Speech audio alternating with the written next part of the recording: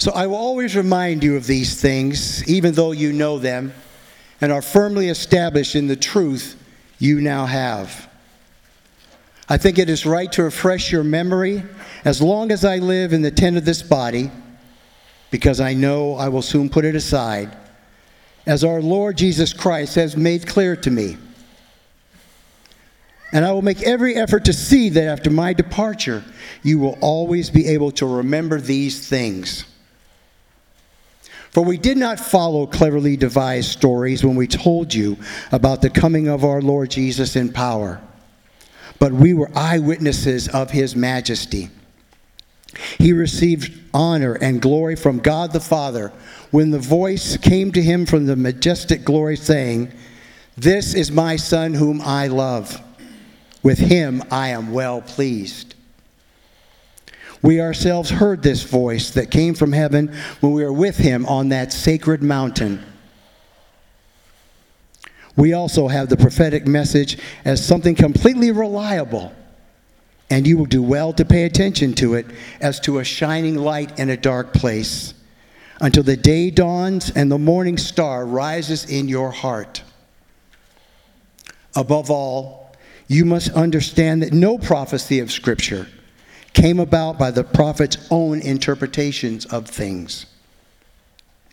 For prophecy never had its origin in the human will, but prophets, though human, spoke from God as they were carried along by the Holy Spirit. This is the word of the Lord. Thanks be to God. Amen. Thank you, Paul. Good morning, everybody.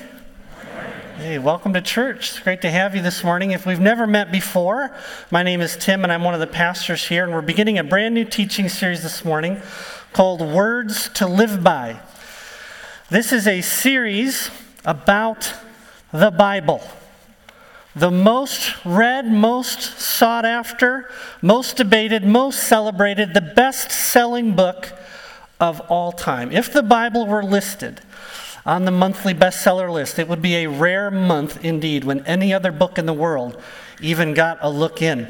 The Bible is the most frequently banned book, one of the most frequently banned books of all time, one of the most feared books of all time, one of the most controversial books of all time, one of the most confusing books of all time, one of the most interesting books of all time. There is no other book in the history of the world that has inspired more songs, more social movements, or more people than the Bible. So, whether you love it this morning or hate it, or are indifferent to it, and you don't know how you got in here this morning, the Bible is the most consequential book in the history of the world, and its influence today is growing globally, not shrinking. So why a whole series on the Bible? Here's a little anecdote from Kevin DeYoung's book, Taking God at His Word. He tells the story of an anonymous Christian of an anonymous article in a major Christian publication called My Conversation with God. In the article, a Christian professor tells the story of hearing God's voice. He writes about how he had this amazing supernatural experience where God spoke to him and gave him the outline for a book and the title of a book and told him to use the money from the sales of the book to put this kid through college that he knew. And he finishes the article by talking about how his faith had been so strengthened to have God speak personally to him. Kevin DeYoung comments, "It's a fine story in many ways, except that it gives the impression that God doesn't normally speak to us personally.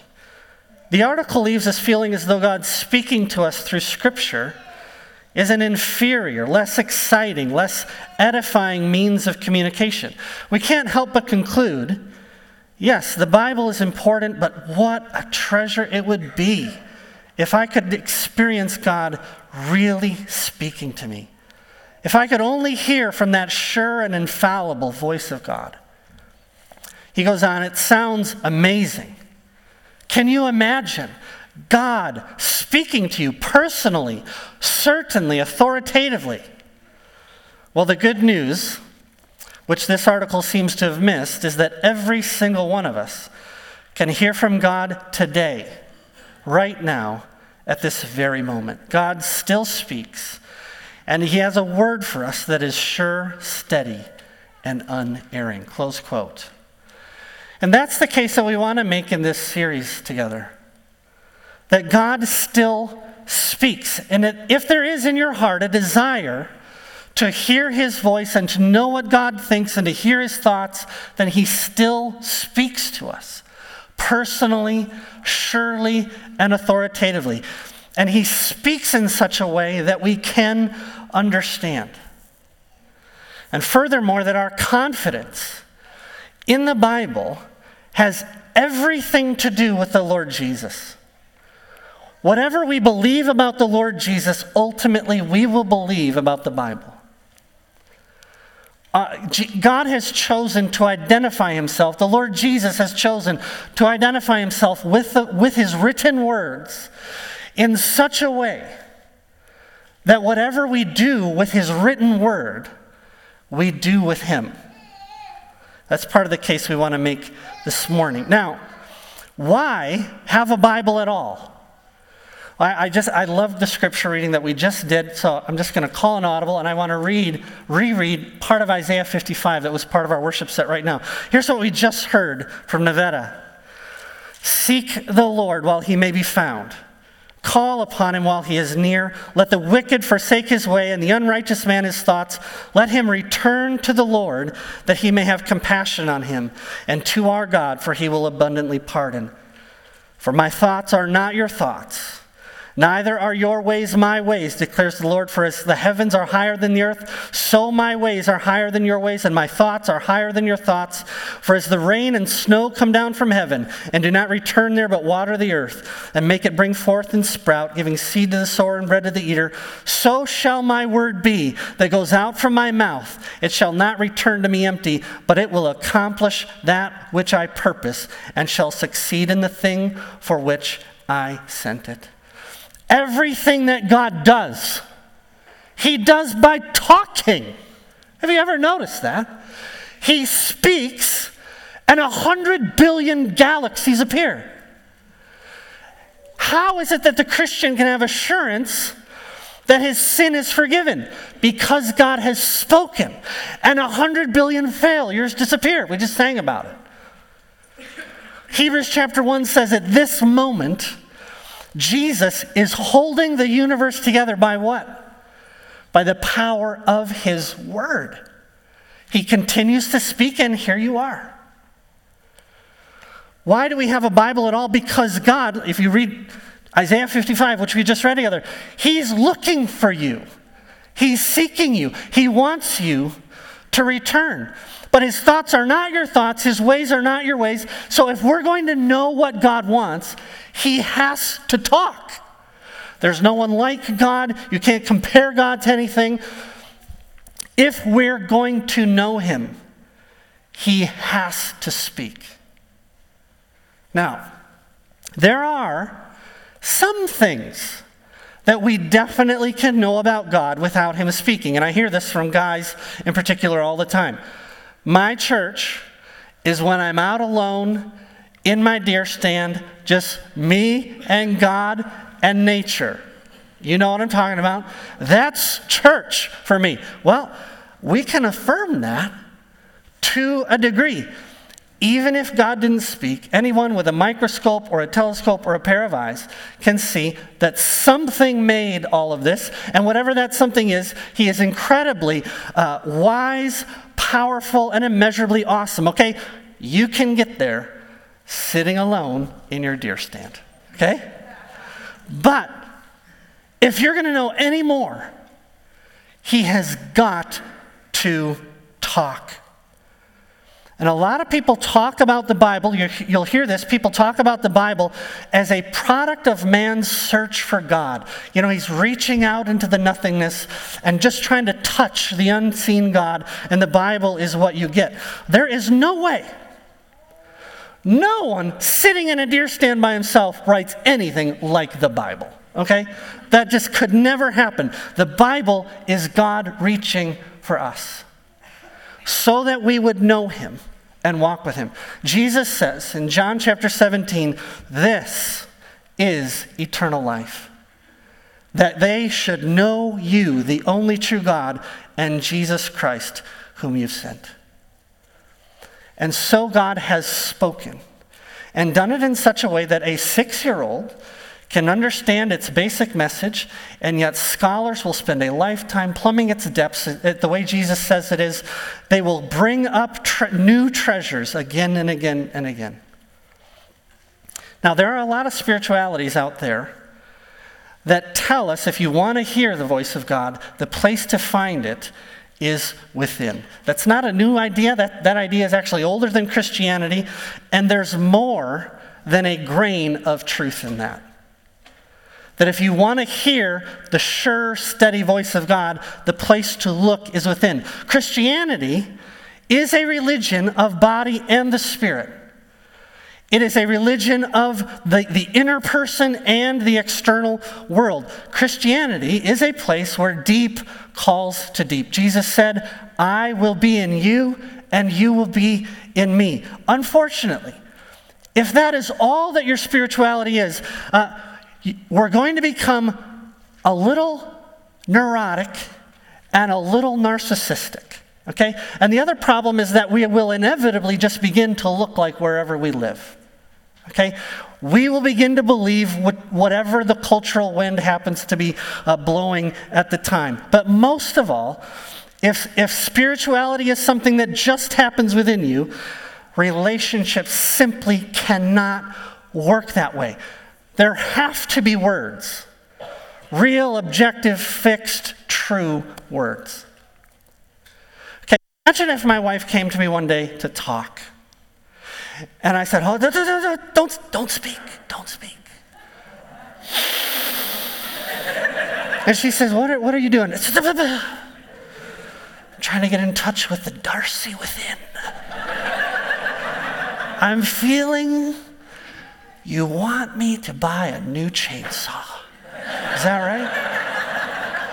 And she says, no. I said, don't speak.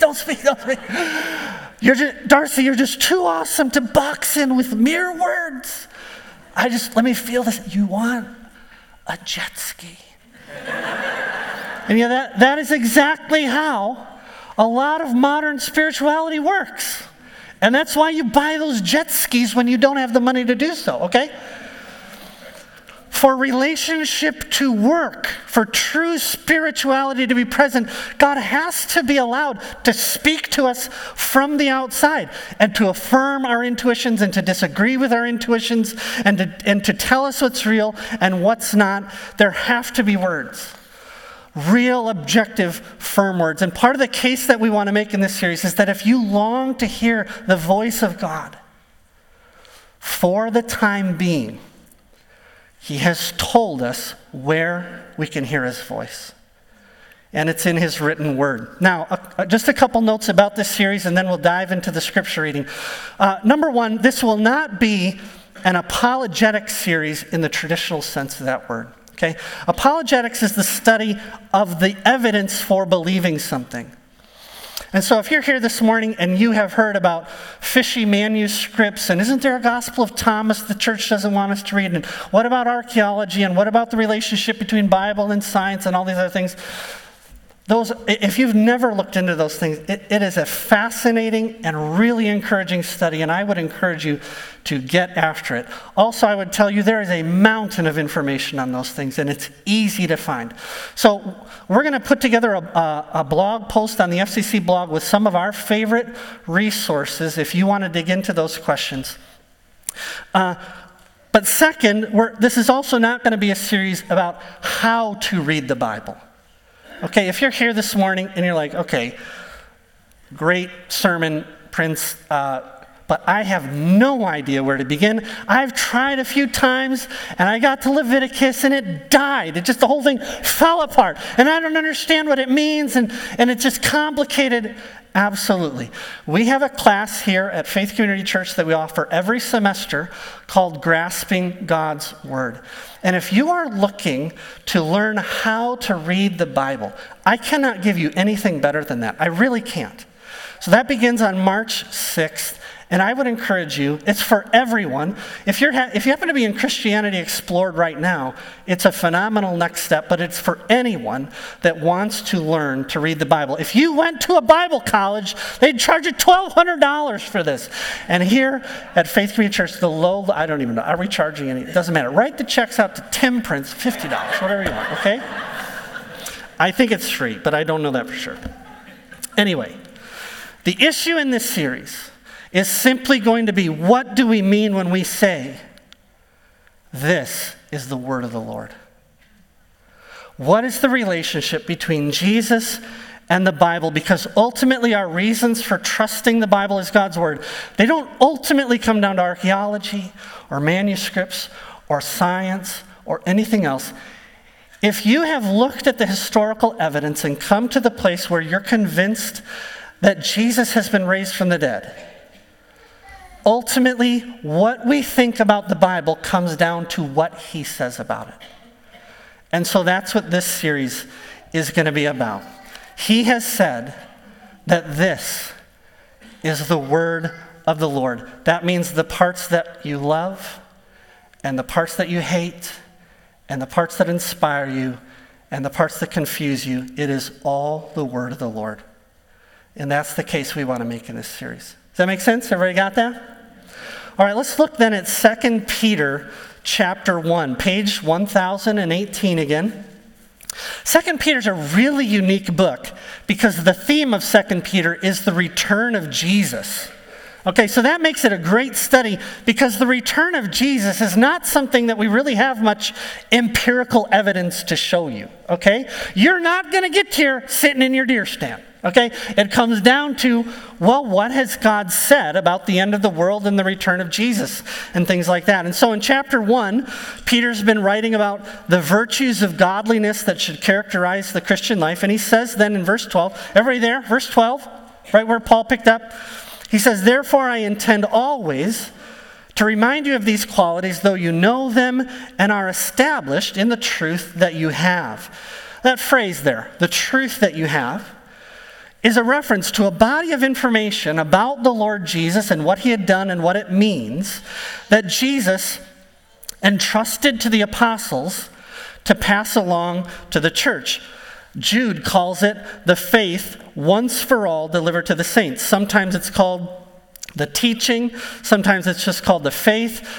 In 2 Timothy, Paul calls it the good deposit. There are a few places where it's even called the tradition, although the Bible uses that word very differently than churches do today. In our scripture reading last week, if you were here last week, in the scripture reading, Paul said to Timothy, the things you have heard from me in the presence of many witnesses. Do you remember that? Pass them along to others who will be able to teach them.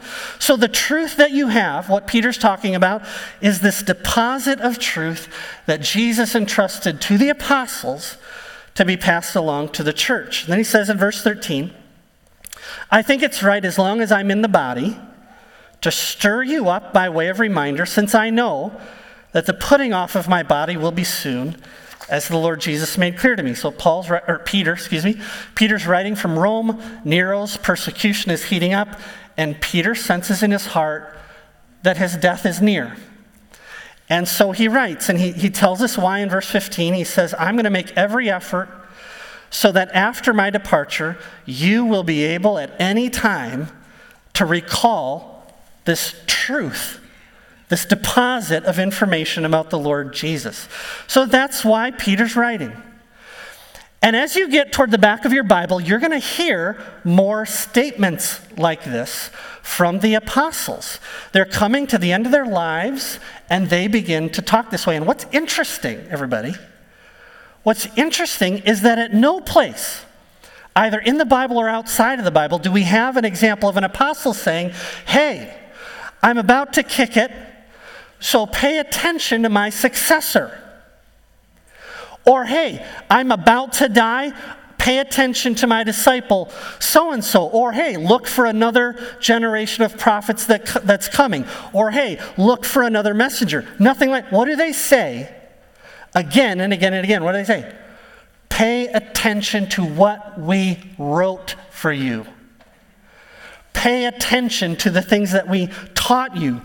Guard the good deposit, Timothy, and pass it along to others who will be able to teach it as well. Verse 15, I'm writing so when I'm gone, you will still have access to the word of the Lord. Did the people who wrote the New Testament know what they were doing? Have you ever pondered this question? Did the people who wrote these kinds of letters and the Gospels and sermonettes and things, did they know they were writing the Bible? I think the answer is absolutely yes. Absolutely yes. Take a look at the way Peter begins this letter. Chapter 1, verse 1. Simeon Peter, a servant and apostle of Jesus Christ. See, he's writing from his official position as an apostle and spokesperson for Jesus Christ. He did not write to his wife this way, okay? Sweetheart, it's me, the apostle. Blah, blah, blah, blah. No. He knows what he's doing here. He's writing on behalf of the Lord Jesus. They knew what they were doing. And they knew that these letters and books would be binding on all the churches for all of time. They knew that, they expected that. There's even places in the New Testament where they command that these books be read in Christian gatherings alongside the Hebrew Scriptures. I think they absolutely knew what they were up to. We can see, actually, there's a clue even in this letter. Okay, so if you have your Bible open, just look at the very last paragraph of the letter, chapter 3, verse 16. Peter says, hey, he's talking about Paul's letters. Here's one apostle writing about another apostle. This is about 30 years after the resurrection. And here we have two apostles writing, and Peter says, hey, there's some things in Paul's letters that are hard to understand. Amen, right? Which the ignorant and unstable twist to their own destruction, as they do the other, what? Scriptures. As they do the other scriptures. So here you have one apostle saying about another apostle's letters. First of all, he assumes everybody's reading them, and he calls them scripture. Listen to this from Matthew chapter 10. Matthew chapter 10, Jesus has just named the 12 apostles, and then this is the authority that he gives them when he sends them out. Matthew 10:6.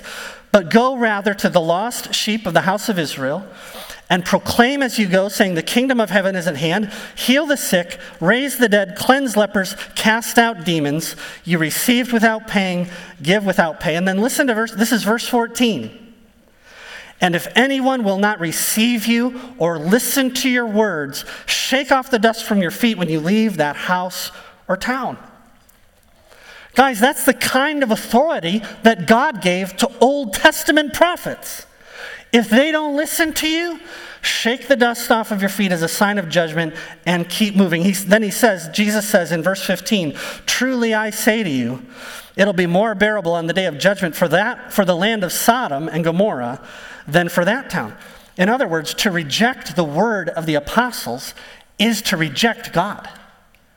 To reject the words of the apostles is to bring yourself under the same judgment as Sodom and Gomorrah, and actually worse, because we know more than Sodom and Gomorrah did.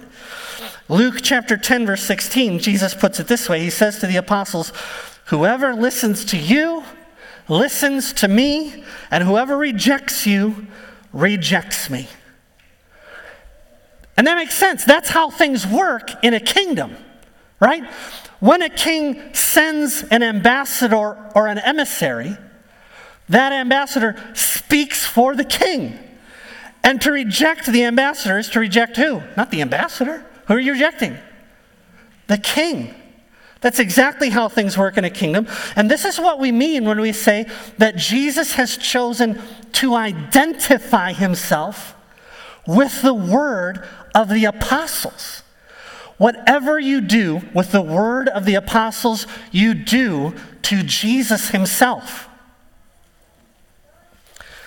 In the Gospel of John, Jesus is called the Word. He is the Word of God. In Hebrews chapter 1 begins by saying, Let me find it. I'm going to find it, or I'm going to miss. Don't make stuff up in the pulpit. Okay. Long ago, and at many times and in many ways, God spoke by the prophets, but in these days He's spoken to us by His Son. Do you see how closely the Word of God identifies Jesus with itself? And that's what we mean when we say, whatever you do with this, you do with Him. You're doing it to Him. If you need more examples, okay, there's another here, right in our scripture reading today, okay? I'll try to make this quick.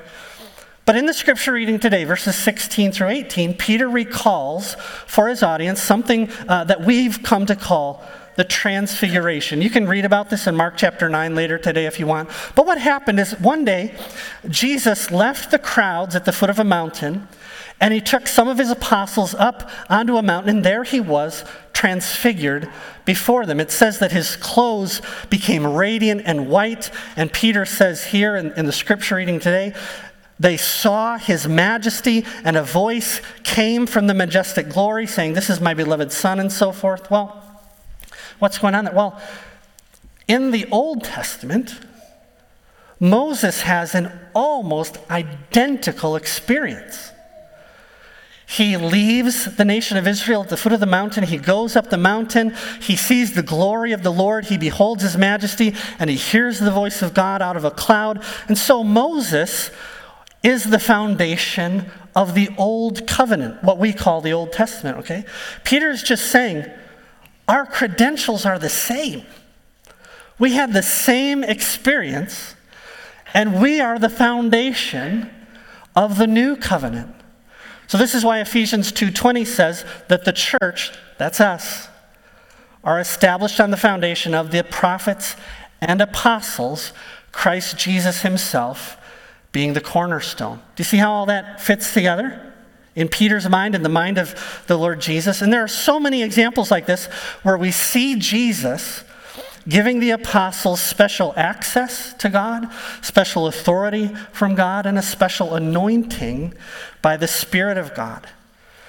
Why am I beating this to death today? Because people are always trying to drive a wedge between Jesus and the Bible. Constantly. They want to pit Jesus against Paul. They want to pit Jesus against Peter. They want to pit Jesus against the written Word of God. And then they want to pit Peter and James against each other, and Paul and James against each other, and so on and so forth. And some of that is well-meaning, okay? How does James relate to Paul when they use some of the same words and say the opposite things? Those are legitimate questions, okay? And those are interesting questions. But there's a sense of like, how could the written word ever convey all that Jesus is? Well, no one is saying the written word conveys all that Jesus is, but it does convey truly what Jesus is. Does that make sense? And sometimes this trying to drive the wedge between Jesus and the Bible is more sinister than that. People do not like fixed, objective words. It is much more fun to relate to a cosmic, mystical Jesus that just lives in here and talks to me like my grandma. And I just wait around for that. What's he saying to me today? That's more fun, more in some ways feels more interesting, you know what I mean? It feels more dynamic. And we want a real relationship with God. We want a living relationship with God. And so we go out in the woods and we sit alone. What's Jesus saying to me today? Well, how would you know it wasn't something you ate? And so you get just sometimes the craziest things about Jesus, when what He has made, I think, pretty clear, is that if you want to hear His voice, He has invested Himself here for everyone to find who has ears to hear. We cannot be loyal to Jesus and constantly trying to rescue Him from the Bible. This is the word of the Lord. And we don't get to relate to him apart from the Bible. Here's just one more kind of silly example because it's kind of a gone thing now. But like 20 years ago, there was a movement mostly within progressive Christianity, but a little bit in evangelicalism as well, called Red Letter Christianity. I don't know if you've ever heard of this.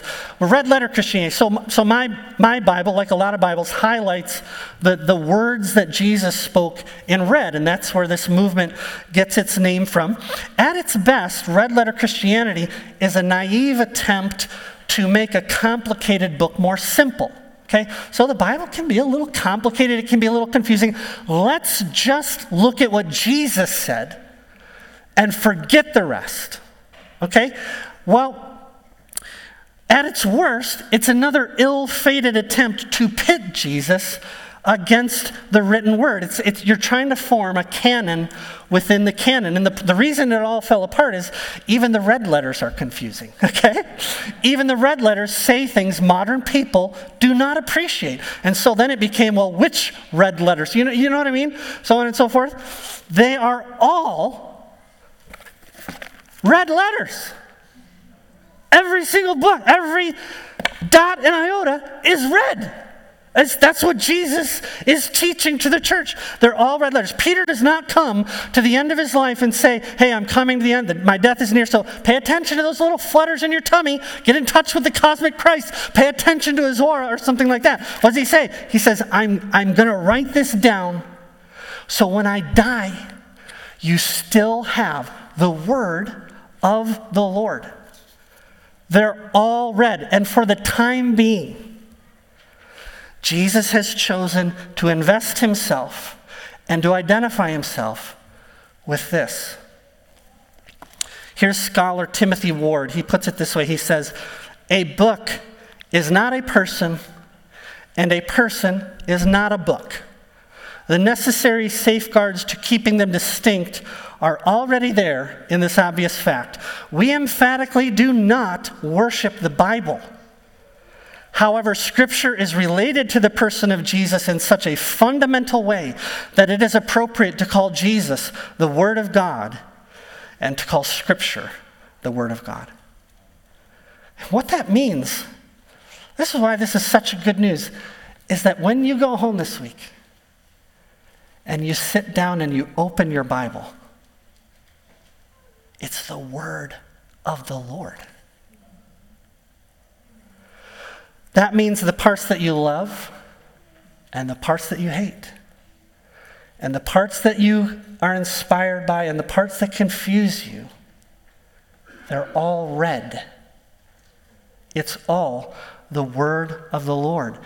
And that means that it comes with tremendous grace and tremendous patience for those who don't understand, and steadfast love. So that when you read the Bible and you come to things that you don't understand, the Bible has actually shown us what to do. What did the disciples do when Jesus spoke and they didn't understand? What did they do? They went to him and they said, we don't understand. That's what you do. Just as I've been preparing, for this series, I've been reading Isaiah, and there are things in there I don't understand. And so I say, Lord, I don't understand. Would you teach me?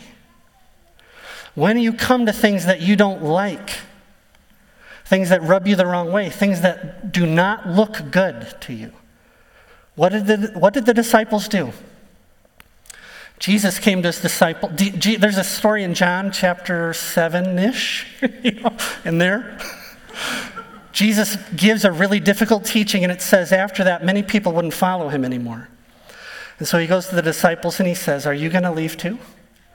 And what did they say?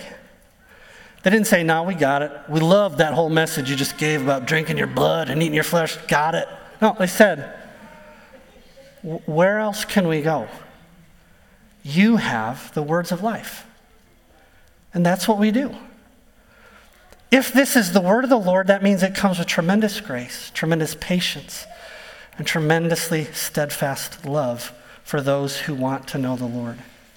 That also means when we gather here as a congregation, So your job is to come ready to bring an offering of thanksgiving and praise to God. That's what he says. You're to also bring the gifts that God has given you for building up the church, okay? But when we gather, then we open the Word, and Jesus speaks to his people. It's an awesome thought. Now, we began today talking about this universal human desire to hear the voice of God and to genuinely know his thoughts and to walk with him in relationship. And we said, there are a lot of spiritualities out there that are going to tell you to find that voice by looking within. And we said the reason that that's so appealing is because there is more than a grain of truth in that. Christianity is a religion of the spirit and the body, of the soul, and of the external word. Jesus said, I will be in you and you will be in me. Okay, so there's more than a grain of truth in all those things, but true spirituality requires real words that come from outside of us. So, last question this morning, how does that actually work? And the beginning of the answer is verses 19 and 20 and 21. I discerned by Thursday this week, we're not going to get to 20 and 21. There's just not enough time to teach everything that needs to be taught. So I'm just going to give you the first part of the answer now in verse 19, and then you have to come back for the next week, okay? For 20 and 21, okay? Here's the first part of the answer in verse 19 about how this dynamic, real, living relationship works, where you have a fixed external word, but Jesus is at work in your spirit. Peter says in verse 16, we did not follow cleverly devised myths when we made known to you the power and coming of the Lord Jesus. Okay, myths in this context they're stories about the gods and demigods and heroes of old, like Hercules and Zeus and Athena. Okay, that's how Greek-speaking people understood this word. A myth is not a true story, but it's a helpful story because it teaches us to be better people. I don't know how the stories of Zeus would get you there, but whatever, okay? They help us to be better people. And that's largely, that's largely what progressive Christianity has done with the Bible. They've said these stories about Jesus rising from the dead and feeding 5,000 and walking on water, those aren't real. Those things didn't really happen, but they're really helpful because they teach us about being loving and more inclusive and things like that. Well, Peter adamantly denies that. He says, we did not follow cleverly devised myths. We were there. Like, we saw this stuff. And we're the ones who passed it on to you. Then he recalls the transfiguration. And in verse 19 he says, we have the prophetic word more fully confirmed. Isn't that an interesting phrase? We have we went up on the mountain, Jesus became white hot, and there was Moses and there was Elijah, and then there was this cloud and a voice spoke from heaven, and we were like, oh my goodness. And what's his report? So the prophets were right. That's what he says. Look, when the Old Testament prophets looked to the future, they said, a time is coming when God is going to come and be king. That's the promise of the Old Testament. Someday, God is going to come and he's going to be king, and all the world is going to be put right. There's going to be a resurrection from the dead. That's Ezekiel 37. There's going to be a judgment of the righteous and unrighteous, Joel chapter 3. Creation itself will be remade or radically renewed in some way, Isaiah 66. Death itself will be destroyed. Peace and justice will reign forever when God is king. Now, in the Old Testament prophets, it's not always clear if that coming king is God himself, or if it's a son of David, or if it's one like the Son of Man, or if it's a suffering servant. I mean, it's confusing, right? Well, in Peter's day, some so-called Christian teachers were saying, the return of Jesus, it's not a real thing. He's not really coming back. This is a story to help you live better. And Peter's response is, we saw him glow. Okay? We were with him on the mountain, and everything came together. This is the God, King, Son of Man, Son of David, suffering, the whole package. He's all there. We know he's coming back because the prophets said so. But the way that he says it is, this amazing experience on the mountain was a confirmation. In other words, If all we'd had was the Bible, we'd have still gotten there. Actually, they were there. Before the transfiguration, the apostles were already saying to each other, this is the Christ, the Son of the living God. This is the one that we've been waiting for. They'd already gotten there. This amazing experience was just a confirmation. And that is a great insight into what we are to do with those little quivers in the liver, and those intuitions and the signs and portents that we see all over the place. And supernatural experiences. I'm not denying in any way that people have visions, that they make, their amazing claims about amazing spiritual experiences. But Galatians chapter 1 verse 8 says, if even an apostle or an angel from heaven came to you preaching a gospel other than the one handed down to you, let him be damned. Even if an angel from heaven appears in your bedroom this week and gives you a message and it doesn't align with Scripture, tell him off. Say, please get out of my room. The application of the Scripture reading today is not go up a mountain. Go find a mountain, get up there, get out in your deer stand, do whatever it is. Get someplace, get the vibes going, get yourself in an altered state of consciousness, channel that inner Jesus or whatever it is. That is not the application. The application is, so pay attention to the Scripture. That's what he says. Verse 19, the prophetic word is more fully confirmed, to which you would do well to pay attention. It's not seek out some transcendental experiences. If you knew your Bible, Peter says, you would already know Jesus is returning. Because, that goes all the way back to Genesis. So we just finished 700 years in Joseph's story, right? And in that time, we skipped some scripture. One of the scriptures we skipped, there's a place where Jacob says about Judah, a king is going to come and rule the world. So this, I'm not going to beat this to death anymore. You know what I'm saying, okay? If you want to know what God says, Peter's saying, immerse yourself in the book.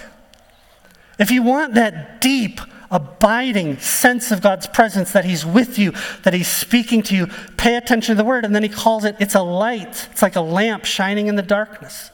It'll tell you the truth. It will lead you on the right path. And then last thing, this is just the end of verse 19. He says, and I want you to do this.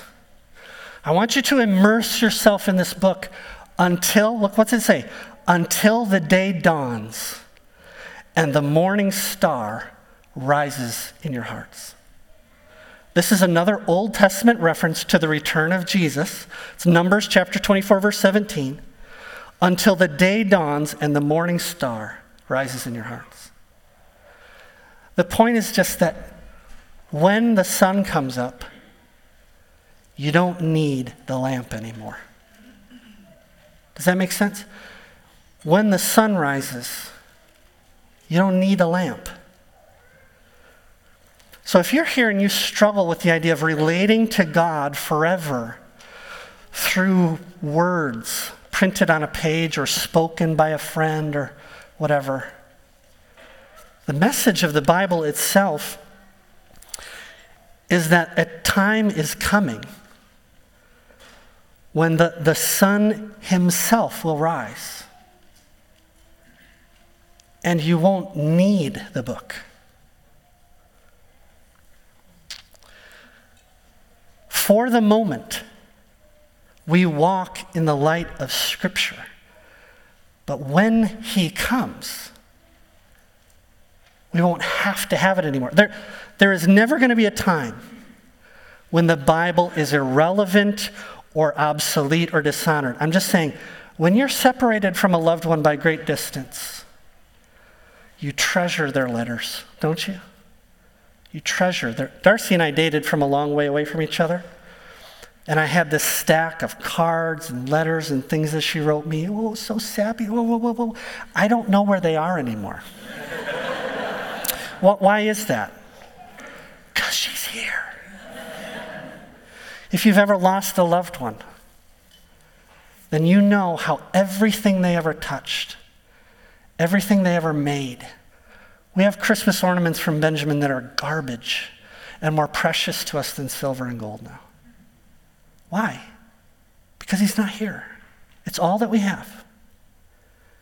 But when we see him again, I will lose the ornaments.